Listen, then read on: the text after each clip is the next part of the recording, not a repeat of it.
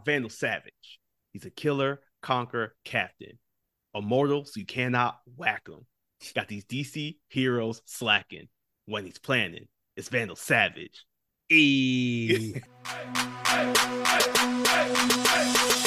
Hi, I'm Shamar Griffith, codenamed Comic Shams. And I'm Andrew Tejada, codename Arate. This season, we're getting whelmed for DC's greatest sidekicks and covering every episode of Young Justice on Yet another DC animated podcast, part of the Forgotten Entertainment family.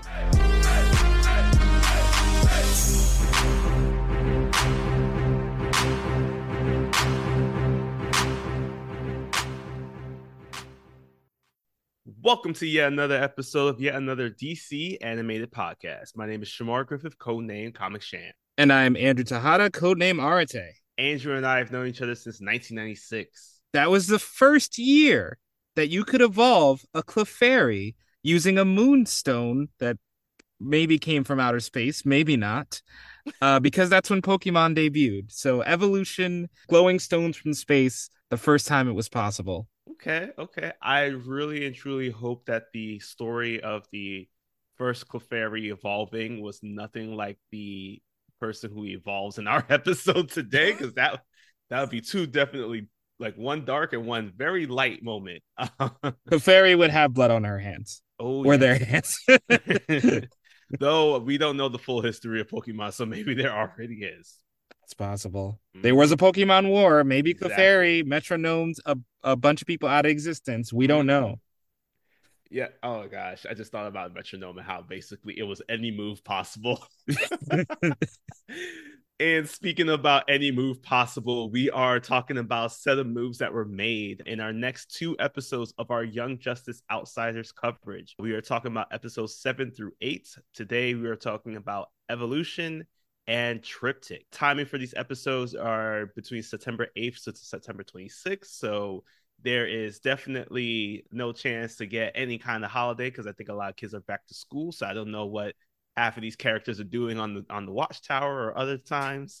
But we are going to be focused on a character who does heavily deal with some stuff dealing with the moon, or at least some space, and a telling of stories of old. So because of the fact that we're getting all of this brand new information, continuing on with I feel like I'm trying to make a theme here with our set of episodes here, in which I'm calling this one The New History.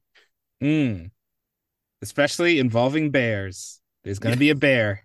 There will be the biggest bear you'll ever see in your life. Somebody called Mystical.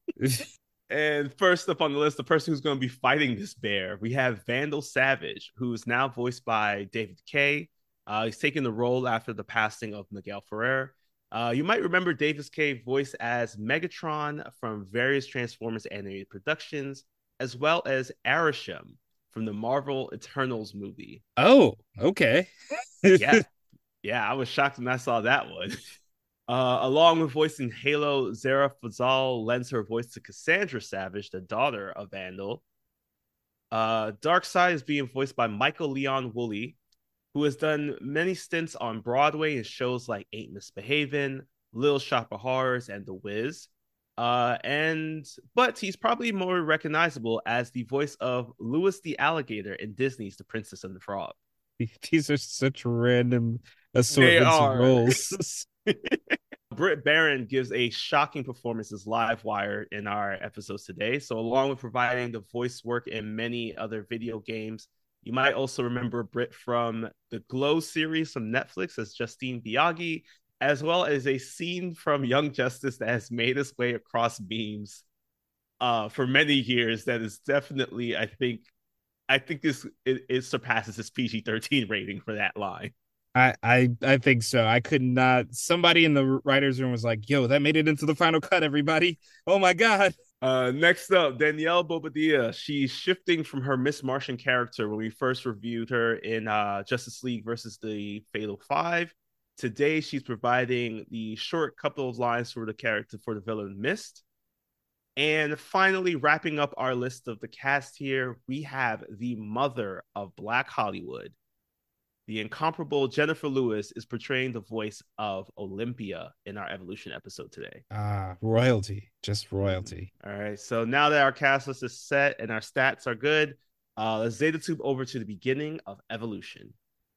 This starts with every exciting story. Every exciting story starts with a book because Cassandra Savage is getting a book that has detailed the evolution of Vandal Savage. And we do mean that quite literally because we learn that Vandal Savage, if you were not familiar with his backstory already, he was a caveman, essentially. And he heard in the distance a meteorite crash landing into the ground. So, he decides, let me go check that out. And it parallels to modern times where Vandal Savage in modern times here's a space threat. He's assuming it's a meteorite. And they're like, why would you assume? He's like, well, maybe because of my whole backstory. I don't know. Jesus. Um, but instead of a meteorite in modern times, he's facing down an alien armada. Yes, and while he is trying to deal with that, we hop on over to Mountain Justice, where it does make me question how old some of these kids are because we do have that Brion, Violet, and Forager are at the beach. Connor and Artemis and Dick, we know that they've completed their schooling. They're good, but with the three, they are just having a typical beach day. And this is when Dick Grayson arrives as he is brought forward superhero super suits, which is a joy for everyone except for Brion, who questions why is it so form fitting. Yeah, Superboy also agrees with that. He's like, "No, I'm good with this the t-shirt and jeans. I feel you, bro." So, and I also love the little joke here of Forager because they talk about Brion getting the super suit because they don't want him to burn off his clothes. So they're like, "Oh, no one wants to see you naked." And Forager goes, "I'm naked right now." And he's like, "Oh, I'm gonna put a helmet on, and now I'm not naked." It's a great little beat for Forager. But meanwhile, let's leave the super suits and get back to the biggest damn bear you've ever seen in your life. Yes, I think this is actually our most chat character of this Oh, episode. easily. There was no competition. Yes, because as Vandal Savage is continuing on with his story through the way of Olympia and Cassandra reading the book, uh, he comes face to face with a bear, this giant cave bear, who apparently is his nemesis. This thing has been coming after him since the day he was born. Like, this is the most revenant thing I've ever seen in my life. This is where we got this. I don't know what came first. If Leonardo DiCaprio was just like, you know what, that this show about a man and a bear, I like it. And that's how you got the Oscar, people. I'm just saying, just Vandal Mm-hmm. Savage did it. So Vandal Savage, he gets attacked by this bear. This is where we get a bit of an origin too of the scar that is constantly seen on Vandal's face as of more recently. Is because the bear gave him 3 slash marks, which is a nice touch to see because the slash marks are also on the book Mm. that Olympia gives to Cassandra, which is a nice little touch just to say that like these two do coincide with one another. Vandal, though, if you see him in the forest of a grizzly bear, you gotta help the bear because this man took it down. He made sure to that he on his mission to get this meteorite because he knew it was calling to him. He finally defeated his nemesis. This is happening at the same time that Olympia and Cassandra are talking in the background. Olympia keeps asking, "Have you read the part about the bear?" But Cassandra is more focused on the fact that Vandal is having this conversation with Luthor, in which Luthor is asking, "Hey, can you make sure can you try to call the Justice League maybe to try to stop this armada, or is there anything that you can do? Maybe there's something we could do with the Green Lantern Corps." But this is where we find out that because of last season, Luthor has put so many restrictions on the Justice League that they can't get there in time. The Green Lantern Corps are still dealing with the with everything dealing with the reach that happened last season. So obviously, this just means that Vandal just has to do it himself. And luckily for him, he has the greatest weapon, or at least one of the greatest weapons within the solar system. Yes. Vandal Savage brings back the War World, which I admittedly completely forgot he even touched after the last season. So look, we got a little War World here. I also like to point out that the whole army is attacking Earth, and Vandal and Lex are just talking about it like a baseball game. They're like, "Oh, could you get somebody else? No, no, not really, but maybe I can do this Homer myself." And he does go to do it himself. But speaking of, no, I'm gonna make that Don't joke. do that. Don't do that. We Not gonna already make that passed the joke. PG-13 rating with Forager, okay? Um, Jeff is on a hot date with Jace. They're getting very close, and as that's going on, we cut back to the beach where we're seeing more bonding. Forger and Nightwing are sparring, and after Nightwing tries to teach Forger some moves, Forger fights dirty, use a little pocket sand technique It to was get fucking his pocket sand to take him out. Meanwhile, Artemis is using positive encouragement for Halo because Halo is still trying to get the grip of cycling through her powers. But Artemis is like, look, you're doing better every day. And Superboy is also training Brion because he's not going to be hurt by Brion's attacks. And at one point, Brion loses his shirt, and Dick has the backup shirt on deck. Like, he's like, this happens all the time. Can y'all not make him stronger shirts? Yo, word. I feel like there's a scheme going on here. It's owned by Big T-shirt. That's what they're doing little by little. It was me, big T-shirt. So while they're having bonding, having a good time, we get Vandal Savage, who is now pulling out the War World and threatening this alien armada. Yeah, he's joined by his daughter Cassandra and Olympia as well. And once again, it's a question of have you read the story of the bear?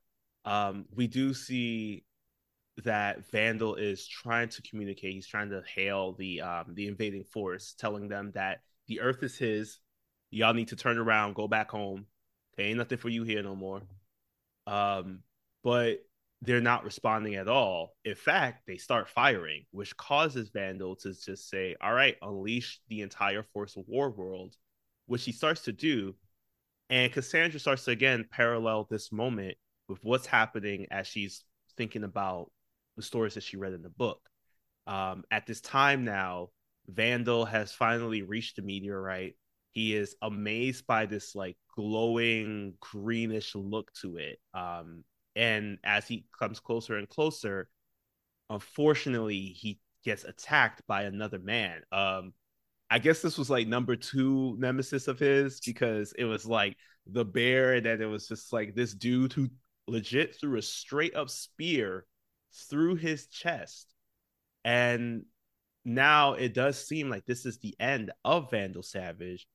However, before we find out truly what happened, we gotta hop back over to Mount Justice because now we are having the greatest story or tale of I think I've ever heard in my entire life, which was definitely a dig at some moments in history. Oh yes, because now Brion brings up the argument of Batman versus Superman, who would win? And Connor comes in first with, "That's so stupid. Why would they even fight?" And they just go back and forth of criticizing, like, Batman's a tactician, and they're like, but he's just a man. So I mean, this is made post Batman v Superman, so I'm gonna say this goes as the second best dig at that. The first is gonna be the Lego Batman movie. Just go see the scene for yourself about how they address Batman v Superman. So this all ties back into Dick talking about metahumans and explaining that the first metahuman was Vandal. And we see the flashback scene of Vandal rising after being seemingly killed and taking over and eliminating the Neanderthals because he's like, well, I don't really see the point in you guys. So I just want to say yeah. that as a anthropology major from school, we have been trying to find the answer to this for so long. Here it is. Vandal Savage is the reason why evolution happened between Neanderthals to Cro-Magnon. This is it. Put your books away. Go get your degree. You Mm-hmm. finally figured it out. Walk this in with your professor. You get a free pass. You got the final taken care of. It's all good. And this is also, now that we've gotten that, we get a nice Skype call that I guess is covered by Space AT&T between Vandal and Darkseid. And I do love that this entire time, Darkseid respects Vandal, but won't even bother to look at the camera. He does not want his camera on at all. He just occasionally looks back. Darkseid works from home. That's what. That's true. Yeah, and there's a conversation where Vandal's basically like, "Hey, I could use a little bit of help here, just to protect our mutual investment on Earth." And before we can wonder why these two really mess with each other, we get another flashback to when Vandal Savage was a different historical figure. Yes, because one of the things powers that he did gain from this meteorite is immortality, as we've known. So many years has passed, 50,000 years or so, and we see that one of the identities he takes on is that of Genghis Khan. Much like a scene that is reminiscent from the Zack Snyder version of the Justice League, we do see that Darkseid has come to Earth in the search for the anti-life equation. He is met by the warriors and the battlers of Earth to try and stop from their home world from being conquered. Now, Genghis Khan, or Vandal Savage here, is joined by two of his children, and they are able to hold back Darkseid here. It's at a point where they do reach a bit of a stalemate. However, Darkseid does express that Vandal's genetic gifts, by which meaning that he's able to create metahumans and be a metahuman himself, is the reason why the two of them decide to form a pact, because they realize that eventually, if they work together, the two things that will be left in the galaxy when time and wars have passed will just be Earth and Apocalypse. So they know that between those two, Earth and Apocalypse will be the final battle to determine who is superior. So they decide that they're just going to protect each other's planets in the hope for this big battle later on in the end. Yeah, I'm so glad we got to the end of the series with this oh, right. Oh, anyway, so after we get this backstory, we get a little bit more of how the heroes are doing.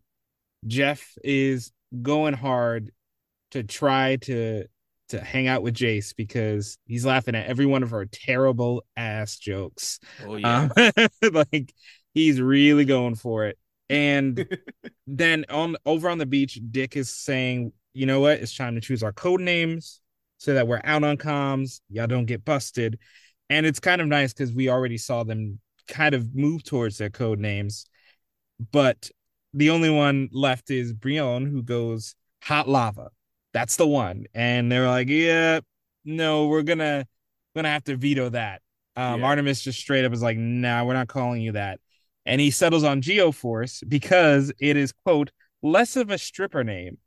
So I do love the poking fun at these names. And now they go straight into team maneuvers.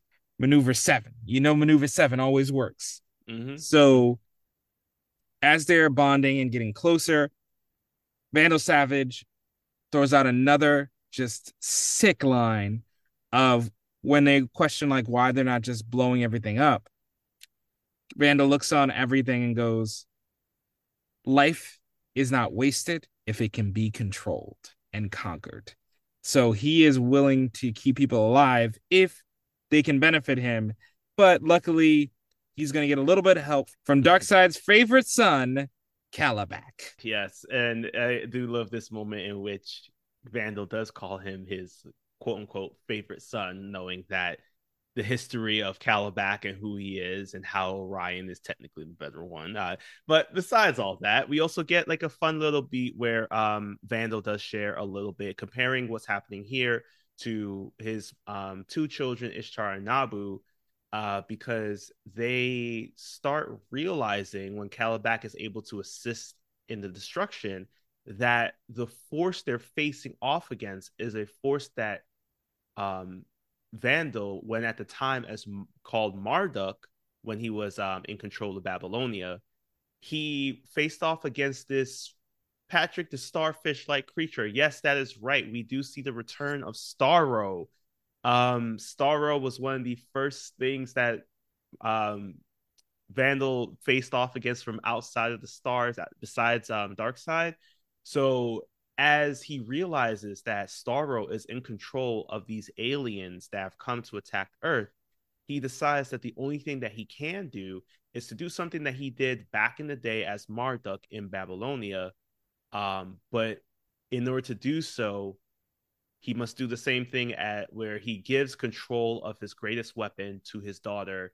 So much like Marduk giving power to Ishtar in that battle, Vandal Savage decides to give Cassandra the complete control of Warworld. Yes. And I also want to mention that Calabac just casually sacrifices a metahuman to Oh yeah, I destroy forgot the about fleet, that. which is, again, pushing forward the theme of how metahumans have just become this kind of commodity and not even seen as life. So while while Vandal is on making his way downtown, walking fast, we get another scene with Jeff and Jace at a hotel where after a dinner where they presumably drank a lot of apple juice, so they were Mm-hmm. just energetic on sugar, they decide to play a game of Uno. Those late night games of Uno we all enjoy with that one special person in her hotel room. So as they're seeing what Uno who will get the draw for and who will get the reverse, Savage is out here taking care of business and with a sword, just a regular sword, it looks like, not even like a space sword. He just does it. He just kills Starro himself.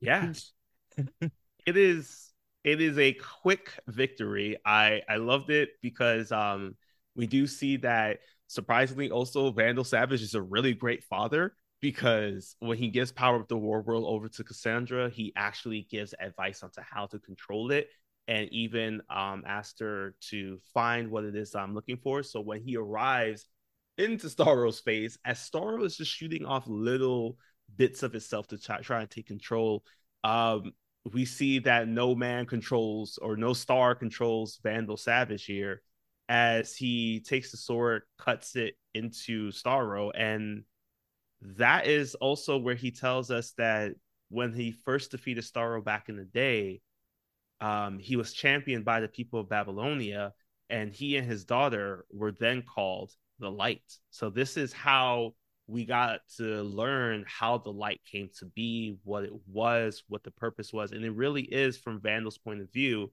to protect the earth as much as possible, but it also means to keep him in rule.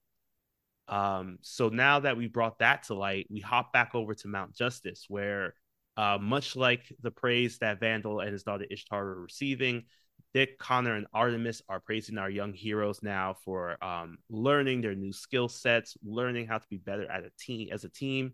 And Artemis is just like, yo, because of all your hard work, we're going to give you a s'mores party, which Halo is super excited about to the point where she turns green, revealing that she has a new power of creating shadow clone jutsu styles of herself. I mean, that's kind of appropriate. I mean, you give Naruto some good ramen and he'd do the same thing. That is true. So I'm it just kind saying of we don't have works. that many s'mores though. Oh yeah, no, that's why they were like, go back to training because they had Yeah. to send somebody to get s'mores. So after doing that, we cut back to the war world where Mongol is still in prison, y'all. Like they're still keeping him there. They are not letting this dude out. And Despero too. He's Yeah, just locked up. He won't let. let him out. And Pia is so excited. She's like, I can't wait to write about this conquest in the book. And Vandal just very gently but threateningly goes up to her and says, Olympia, you know we don't write any of this down because with my long-term plans and immortality, I just can't have records of what I've been doing. That's not part of the plan. And Olympia says, sorry, I must have forgotten. And that's when Vandal just takes her in uh, as she's recounting happy memories and snaps her neck. This is when we get the other reveal that Olympia was one of Vandal Savage's many children.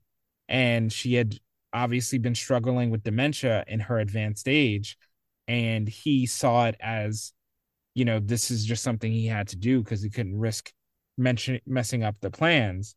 And Cassandra, in a moment that shows how cold his family is, she goes, oh, I understand. This was Mm-hmm. necessary for your greatness. So this is appropriately Vandal has to end on a savage moment. That it just is in very character for him. Yeah. Yeah, that scene was strong. Especially because it does end too with saying the reveal of her being a daughter of Vandal Savage comes out when he says that no, we're gonna give her a proper burial because a daughter of Vandal Savage needs to be recognized in such a way. This is how we end our episode here. We do get a little post credit scene in which we do see a memorial notice to Miguel Ferrer. As we hop on over now to our next episode, Triptych, where it begins a little kind of in the future, very reminiscent of the episode where Nightwing is trying to revive Artemis and states that, like, how could it go so wrong? Where Nightwing now arrives into Oracle's place of business, and she mentions to him that he was late, but he replies, there were some difficulties. Mm. Yeah. So speaking of difficulties, we got Shade, Livewire, and Mist. Mist apparently. Yeah. Who is this person? Well, it definitely ain't Puff from Static Shock. That's all I know. I was so confused as to where this person even came from. But From the clouds. but they are hanging out doing a crime, and while they are acclimating to each other, throwing in some weirdly adult jokes. Because Shade is trying to steal a machine, and they're like, "Hurry up!" And he's like, "That's a lot to swallow." And they're like, "Oh, oh, oh!" I was like, "That's what she said." Jokes, but as the mission goes on, and Shade is struggling to get everything done, they get a little backup help from Cheshire, who, first time we've seen her in a while. And she does so well on this mission that she almost immediately gets shot. Yeah, it was a good clean shot right through the shoulder. So now, as our team of villains are frantically trying to escape, luckily they're able to do so because either a bullet or somebody knocks over a um like a little lamp, and it creates just enough of a shadow for Shade to use it as a portal to get away. Meanwhile, talking about things being done in the dark, we hop on over to Jefferson and Helga, who have clearly finished up their Uno game.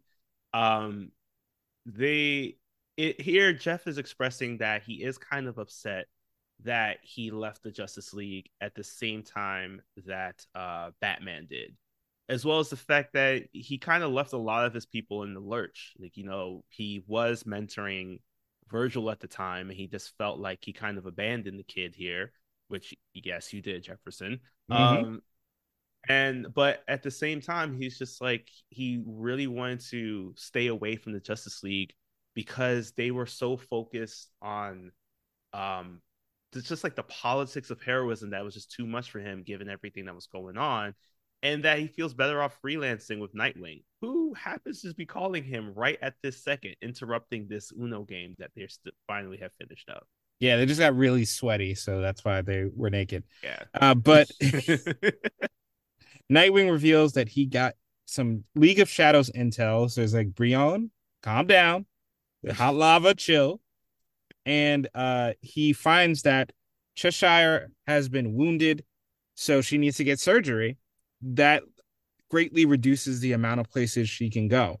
So we cut to the Cheshire getting surgery from a doctor, Dr. Moon. Is Yeah. that Enchantress? No, Dad no, or it's an actual doctor in the DC, like 1-2 pages of comics, maybe. oh, okay. More than El Muerte, you're saying. Yes. So upon finding this back alley doctor, we get a fight between the heroes and the villains. And actually, the villains are not doing too bad at first. Nightwing is getting choked out by Mist because she can change her density. And while he has trouble hitting her, she can hit him right back. And Shade is absolutely handling everybody at one point with his shadow jutsu. So they're trying to turn things around. And in this turnaround, we get one of the greatest lines of all time. Yes, we have the ultimate battle, Black Lightning versus Livewire. So just some quick stats about the two. We know that for Livewire, she's kind of like living electricity. She can absorb every bit of electricity that comes her way. Black Lightning has apparently Black Lightning. So during this moment in which Black Lightning has subdued Livewire a bit, he is using his powers to try to see if he could kind of short circuit her a little bit, in which she says, "Hi, I'm Lightning. I could absorb all of this." And he states, "You ain't never had Black Lightning before." Um, the scene is adult. It's PG-13, y'all. PG That's all I can 13? see.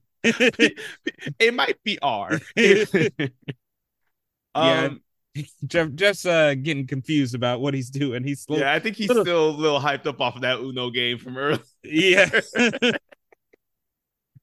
using lines he used last night. Oh man, but so while Jeff is able to handle that, we do see that Shade has truly actually won a 3v1 battle against Halo, Geoforce, and Forger. Um, in doing so, he is able to use his shadow powers to teleport Geoforce into the shadows. This causes Halo to go into a frantic state where she's quite angry over the fact that Geoforce has gone missing. Shade has mentioned that he's basically just going to leave him there. This is when Halo unleashes her ultimate form, I'm assuming, in which she now starts to glow white. And I'm unsure of what happened here. Basically, it seems like she works as a very bright flashlight.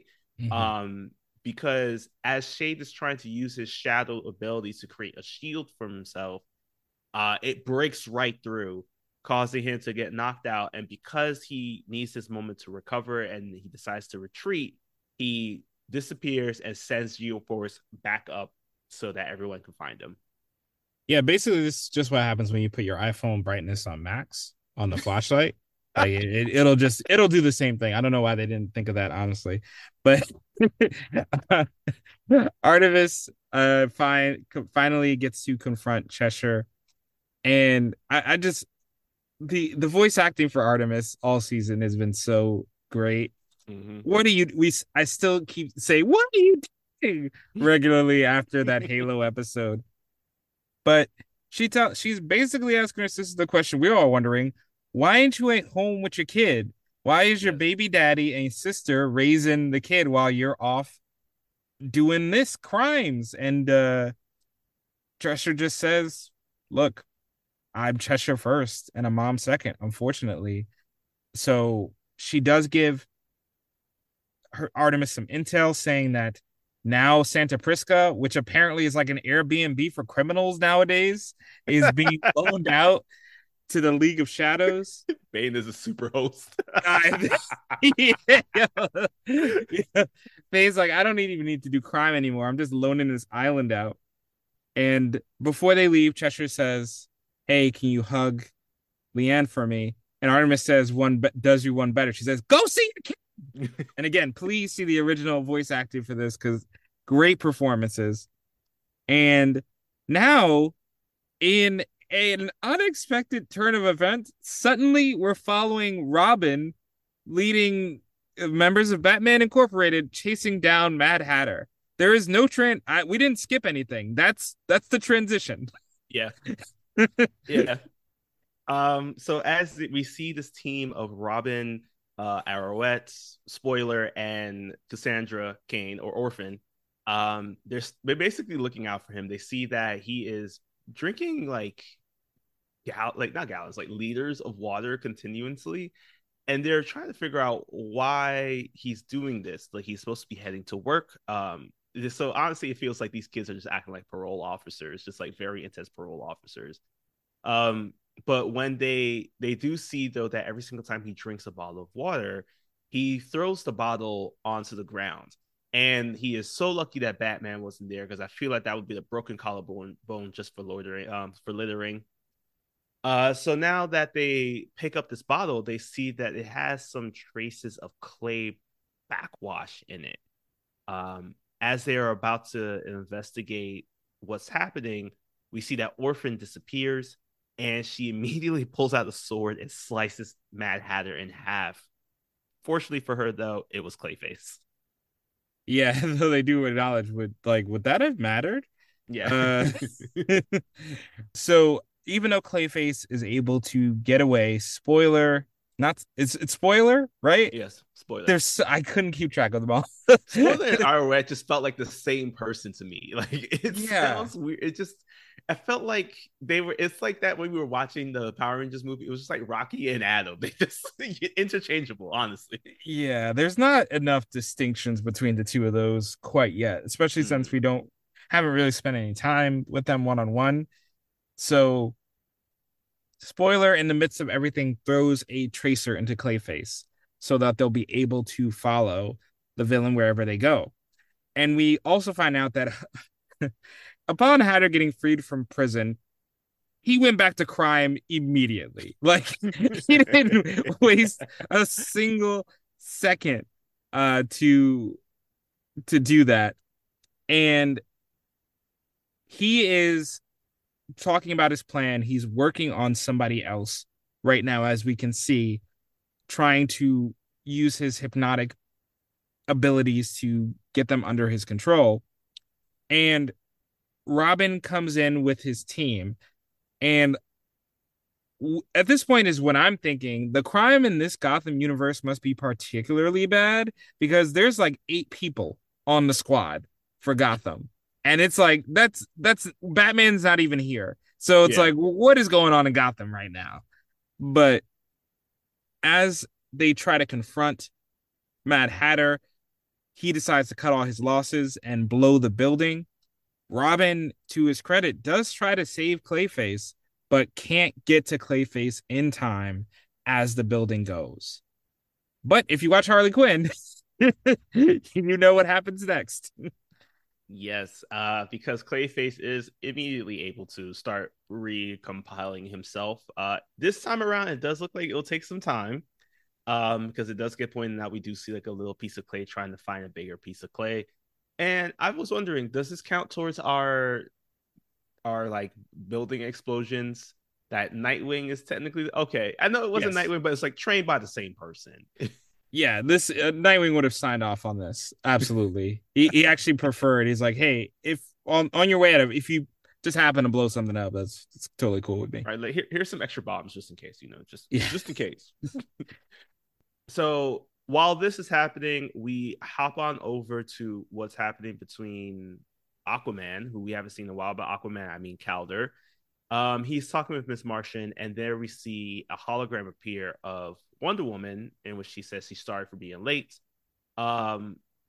This is where we kind of get like an overview about everything that's happened in the past 2 days outside of what we've seen. So in Star City, we find out that Brick and a bunch of unnamed metahuman prisoners were being loaded into like the penitentiary transport, and to make their ways to Bel Rev, but unfortunately they never quite made it because we got the OG Sportsmaster here who decided to throw a full-on javelin at the truck, and it worked.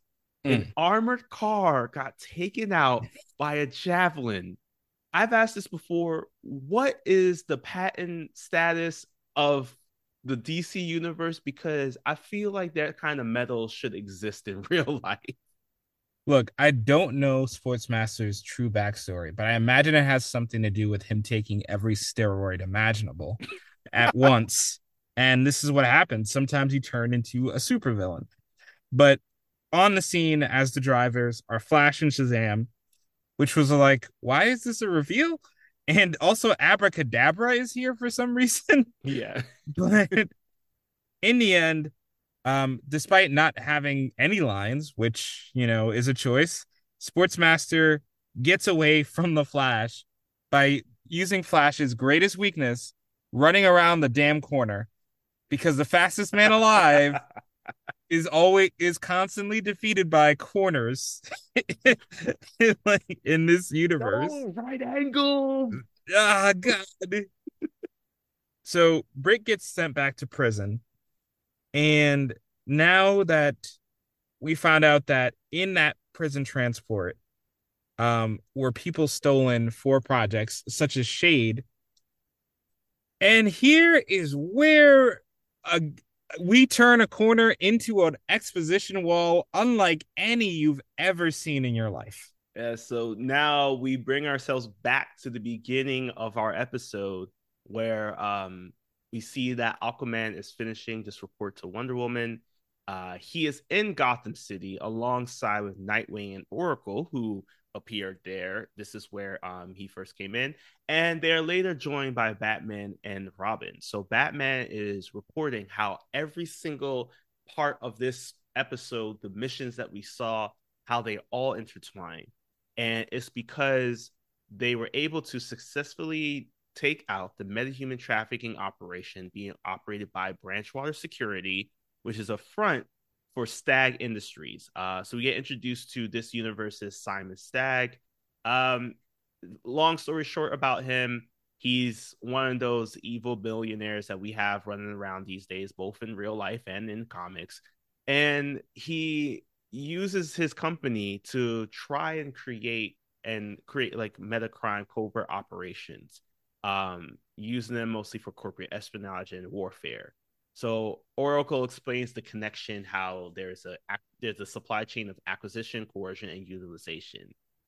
In acquisition, they were able to get metahumans from prisoners and prison transports. So unlike what we were seeing before in our previous episodes, they just decided to pick up already empowered individuals because unlike the kids who they are transforming, these individuals know how to use their abilities.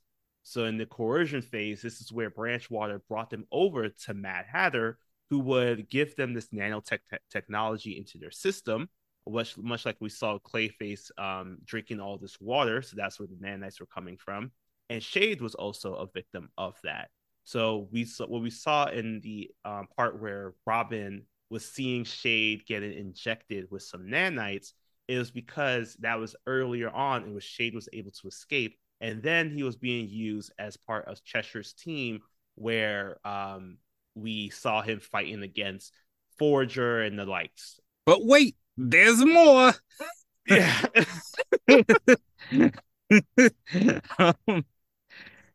Clayface does thank Robin for being freed from the nanotech because, Hatter nanotech is a walk in the park for any of the Batman Incorporated. They casually throw away that Mist and Livewire are minors, so they are going to be rehabilitated, but Clayface has to go back to jail. I'm like, that's not fair at all, actually. Not at all, because I feel like those two did it on their own thing. He was actually, we have evidence that he was being used. Yeah, I don't know what that was about. We also get a nice little tease because they say one of the Reach devices they recovered was sent back to Dr. Stone, when coupled with a reference to Victor Stone, the football player in a previous episode. You can see they're laying out the groundwork for a cyborg introduction. And we also get the reveal that Shade was captured by Hatter and converted You choose at what sequence those events happened because it Yeah. could have been any of them. And this is where now we finally settled. Robin deems them like these methods were necessary. We're the anti-light, and Wonder Woman hits them. So we're the darkness. Mm. He's like, well, that's a bad choice of words, but I mean that's kind of our whole thing, Gotham, Batman. It's kind of our thing. Fortunately, though, Batman does kind of come to his defense because obviously Robin was definitely swinging above his weight here. So as Batman and Wonder Woman are quarreling about this, she states that you're creating a case in which we are working outside of the law, and if it came to it, are we sure that we can even be able to act upon the fact that we can, if we were brought to court and asked these questions, would we actually lie under oath? And Batman brings up a very good point. The reason why he didn't include Superman into this plan is because he knows that Superman would never lie under oath. He assumes that because Diana is a sovereign princess of Themyscira, she has diplomatic immunity and would obviously use her diplomatic status to avoid testifying. Which Wonder Woman asks, "Are all of y'all comfortable with lying?" And that when you look around the room, it is legit. Every single person who has lied or gone beyond the normal means to cover up a secret or an identity. So we're at a point now where it's just like, yes, this is truly what's happening. Batman Incorporated is much larger than we actually thought. So now that we see all this play out, it's kind of crazy just to see that now we have it that Aquaman and Miss Martian, who two individuals who in the past would probably not be a part of this, now that they fully are, they just look at each other and they don't say anything because that's it. That is how our episode ends. Yes. Also, a thing of note to just throw out there, the episode also included a line about Superboy and M'gann are fighting. Oh, oh yeah, yeah, they were. There's no follow up to that. I just wanted to. I actually didn't know if they were fighting. They were mending fences, and I was like, "Is that code for something?" Right. So yeah, that happened as well. So now that we're gonna take a quick break and try to figure out what all these what mending fences truly means. Here's a podcast from the Forgotten Entertainment family that you should be listening to the next time you're not listening to us. Hi, I'm Mike Field. I'm Mike Butler. And you're listening to the Forgotten Cinema Generic Ad. Join us every Wednesday as we talk about films that seem to be forgotten by audiences, whether it be because a more popular movie was released at the same time or the film simply didn't catch on with an audience in its initial run. We'll discuss what we love about the film, maybe don't love about it, but we'll always recommend you revisit it. You never know, you might find your own forgotten gem. Forgotten Cinema is available wherever you get your podcasts or at ForgottenCinemaPodcast.com or ForgottenEntertainment.com, as we are a proud part of the Forgotten Entertainment family. I swear I talk more in the episodes. Now that we've finished out our two episodes, which of these two episodes do you think earned the most whelmed award for this week? Oh, whoa! This is gonna be a tough one. I truly don't know. It's Evolution. Evolution is it's a really great exploration of Vandal Savage, as a character, as a person, as his motivations of always constantly evolving to stay on top, till he found the one thing he couldn't evolve past and had to compromise. So this is really what informs his character for the rest of the show. And every time we see him in subsequent appearances, the daughter twist was excellent. I love the daughter twist at the end of that episode. And in between that, we get some rare moments of just pure sweetness between the heroes that are having a good day, because they don't get a lot of those. So all of that made it a fantastic episode. But even if it hadn't been, Triptych is just too confusing. I always love when an author, writers believe in their audience's intelligence, let them figure things out. But this was a situation where it was just too hard to follow what was going on. You felt a step behind the entire episode. And as a result, the final story doesn't come together. And principle of all, there is a conflict about lying and deceiving. And that's not really the problem in this Mm. episode. Like none of the villains are lying to each other, if anything. But honestly, I found it hard to determine what the heroes were even doing that was that bad in this particular episode. It seems like stuff they would normally do. Yeah, I agree on that. I was like, when Wonder Woman was just like, you're gonna have to lie on in the courtroom. And I was just like, why do we even have to go to the courtroom? Who even said we were going there? What if we just did our job, got the evidence, and did these little underhanded things? But like at the end of the day, everything to me seemed pretty legit. Um, so I'm gonna also agree. Evolution was my most well-known episode. I will flag though that in comparison to Triptych, I don't think we got a sense of like it kind of it didn't really feel like it moved the plot along. I feel like it just added more context to some things. Um, I think Triptych, what it did there is just like we get a chance to see the two stages of where both sides are willing to go. And I think that the reveal that Batman Incorporated isn't what we truly thought it was, where it's just like these individuals left and they decided to do their own thing. So seeing it how it has played out from the very beginning was a nice touch. But I agree, it just felt too over the place. Like it did feel like three stories were trying to come together and try to make do with what they had. But Evolution was clear cut from the very beginning. Even as like I don't even want to call it like a filler episode because of the fact that it has such great writing, great character dynamics. Um, and I just love the little history about it that I found out that Olympia wasn't even supposed to be in that episode at all. Oh, really? Yeah, Greg Weisman and Brandon Vietti, when they were first putting together the storyboard, the background information, the drafting up this episode, um, they Brandon kind of felt that like he wanted to have a character like Olympia, but it was unsure about I think how to use this character. So Greg was just like, nah, it don't make no sense. If you don't even know how to use the character, why would you try to include her? But adding this sense of like seeing how Olympia worked within the inner circle, how what she provided helped to tie in what was happening in the moment to what was happening in the past, and then creating this wonderful story about and seeing how she unfortunately was killed at the end. It created a character that was just like, dang, like I'm impressed by the writing that was done for Olympia. So fortunately, Vietti was able to convince Weitzman because of being able to bring about how this story tied together in this way. And she is an original character. Because Oh, yeah, original character at least in the TV world. There are daughters and sons of Vandal Savage as we've seen not only in this show but just heard about in other movies and comics. But Olympia is a brand new character, so seeing that she was made in this way and added to the story in this way, it's wonderful, especially because she's like a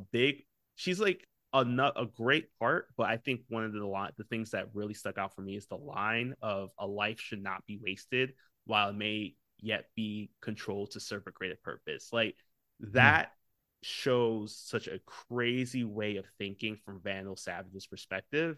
And it makes you understand a little bit from seeing how it played out in his life, why he thinks like that. absolutely. Absolutely. And I want to go on the record and say that my favorite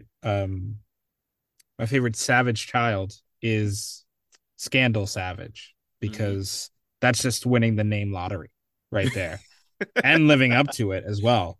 So I just wanted to put that on the record. But I absolutely 100% agree. I love what they did with her character in such a short time. And you create this such a humane character that also goes to demonstrate how Vandal Savage lures people in and how he's attracted people into a circle and has everybody from Darkseid to Lex Yeah. Luthor respecting his hustle. It's because he is so driven, he's so dedicated, and he has the feats to back it up. So, yeah, all in all, very strong episode. And Triptych just unfortunately held its cards too close to the chest until the end, and it just got really difficult to follow, which kind of ruined the potential of what it was going for, bringing three unrelated stories into one. It just did not do it in an efficient way. Yeah, so now that we have our most warmed episode, and we were both in agreement on it being evolution, I think it's time to talk about the man who made that episode, the OG of villainry. We talked about it a few times, but I'm gonna try to channel little Beast Boy here. Made up a little rap for a little ditty for Vandal Oh, Savage here. okay. Bars. Yes. So we got Vandal Savage. He's a killer, conqueror, captain. Immortal, so you cannot whack him. Got these DC heroes slacking. When he's planning, it's Vandal Savage. I know you were inspired by Blue Beetle himself rapping this week on Twitter. Oh, so... yes. I'm not coming for the throne. I'm not coming for the throne, but I'm just saying that you inspired the millions. I cannot wait for that movie to come out, because if he drops some bars in that film, best film of all time. I'm just saying. There we go. Definitely has an advantage for DC this year. It's that or Aquaman 2, so let's go. All right, but back to the man that we are talking about today, Vandal Savage. So who is he? He made his first appearance in Green Lantern Volume 1, issue number 10, back in December of 1943. So the Green Lantern that we're actually talking about is Alan Scott. So this is an OG story of a villain here. He's created by Martin Nodell and Alfred Bester. So as we saw in the show, the story that we read, that we heard about him from Cassandra and Olympia, that is pulled more or less directly from the comics. We do see that he is this Cro-Magnon being that found this meteor that gave him the abilities of longevity, immortality, super healing factor that I think honestly rivals that of Deadpool probably. But Vandal, whose real name is Vandar Aj, when he came into contact with this, we found out in later issues of the comic that this meteor might actually be a piece of the totality. This is the energy source behind the creation of the multiverse. Oh, wow. Oh, that's a little bit more powerful than a AA battery, I'd say. Yeah, it's wild to see that like he has this tie, and I think it does tie in a little bit to what we saw in this episode 2, where he was asking if it's the meteor, because one of his goals in the comics as well throughout time has been to re-engage with this meteor in case another piece comes back his way. It's also because this piece of the meteor is probably the only thing that is actually possible to kill him. So I wouldn't be surprised if he's just trying to put it under lock and key to make sure that he's good.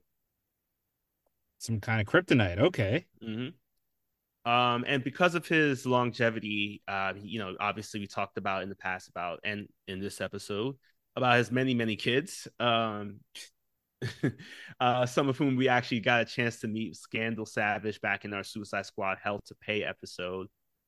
Great, portrayal of a daughter of Vandal Savage here. So we get a chance to also meet Cassandra, which I'm still unsure about this. I think the two might be the same, but I also believe that the two are supposed to be completely different. Okay. But yeah, because of the fact that he lived so long, obviously, he probably has some issues with his identity. So obviously he had to grab as many identities as he could, some real, some fake. One of the earliest ones probably is that he was believed to be Kane, and was the first committed murder back in the day.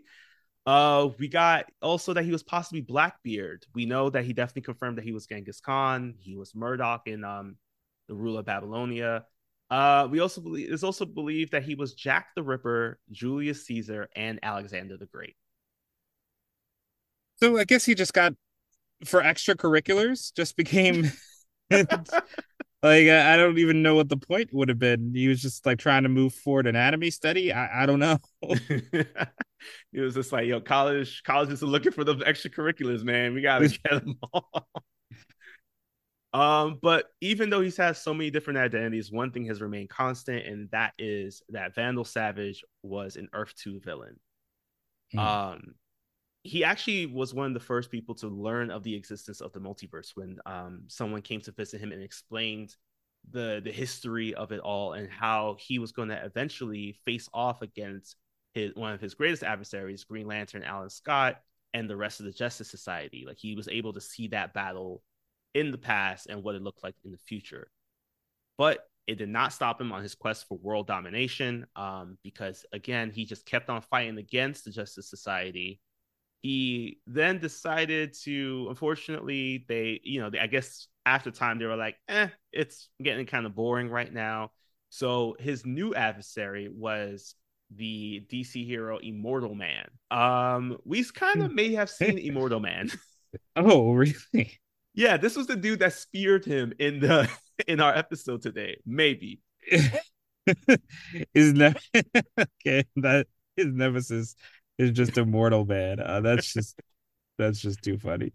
Yeah, it's wild. Because they were from warring factions from back in the day, their Cro-Magnon days. So Immortal Man, he is, just to not confuse him with Mr. Immortal from the She-Hulk television series.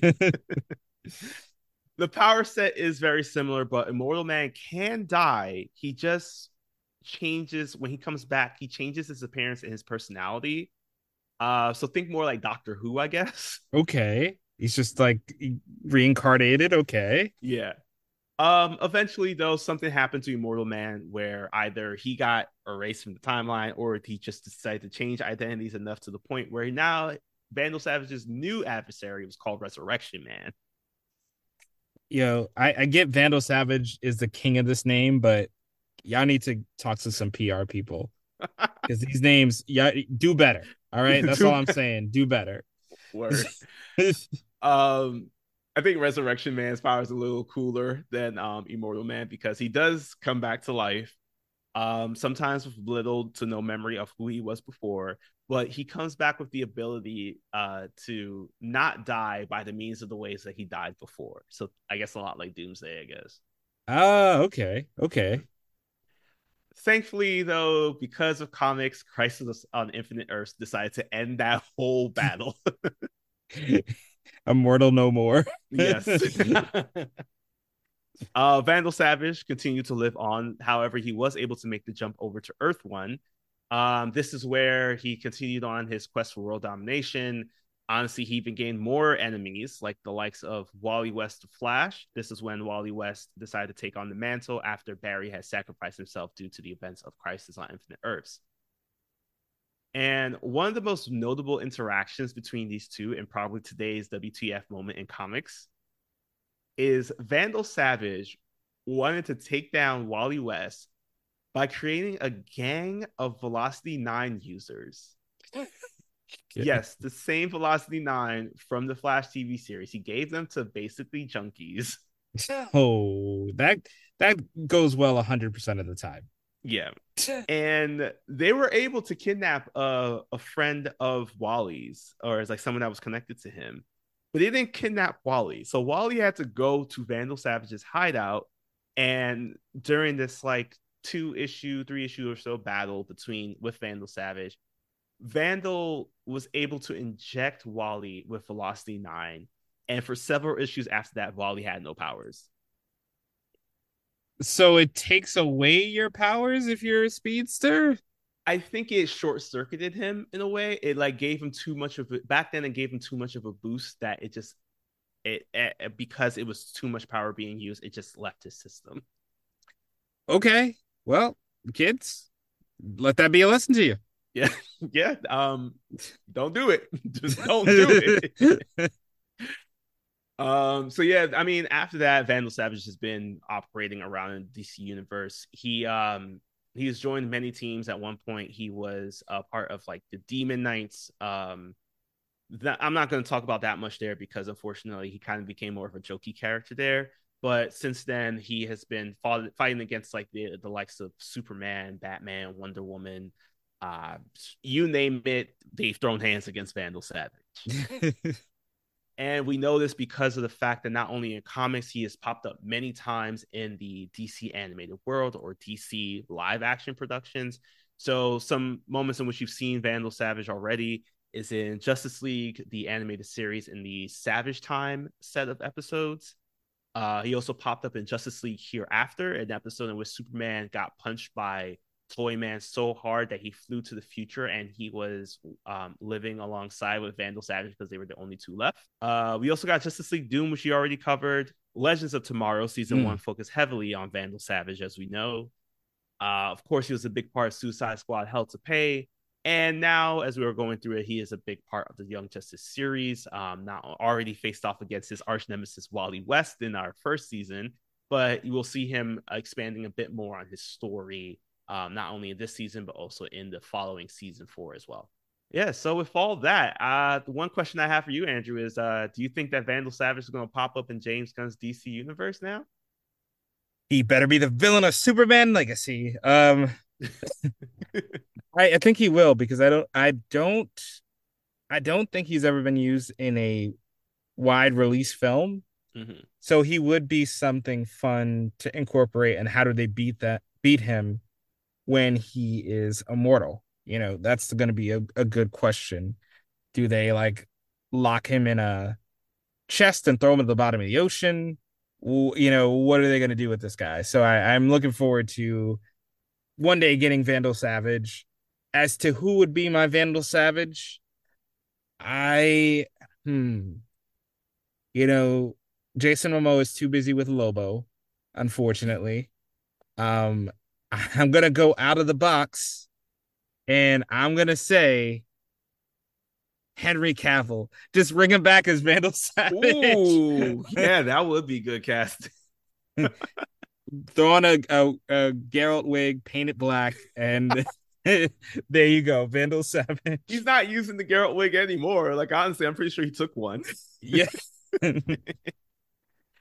Yeah, I don't have anybody for Vandal Savage. I do love the Henry Cavill twist. I think that would be a nice touch. Especially because, you know, with Vandal, there's no way that you can just immediately get rid of the problem, which I think is like a lot of something that a lot of people say are issues with some superhero movies, where it's just like you take away this villain, you have him for one movie, and then you kill him by the end. With Vandal Savage, you can kill him as many times as you want. This dude's gonna keep coming back. Like he's no Ra's al Ghul. He's better. You don't need a pool. Right, exactly. My man breathes. He just breathes and comes back to life. All right, well, that wraps up our episode. We're going to be coming back next week. We got some more Young Justice for you. In the meantime, check us out on our socials, our Patreon for more content. Also Threads. We're on Threads now. Oh, yes, we're on Threads. We're cool. Yeah. In the meantime, take care of yourselves, and remember, if you ever see a bear, call Vandal Savage, because he's the only one that can help you fight that bear. And if you lend your friend your water bottle and there's clay and backwash, first of all, they're disgusting. Second of all, that's not your friend. That's Clayface.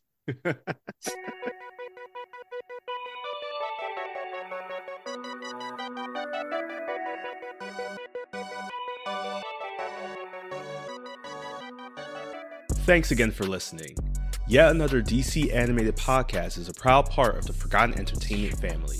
If you liked what you heard, leave a review and share us with a friend.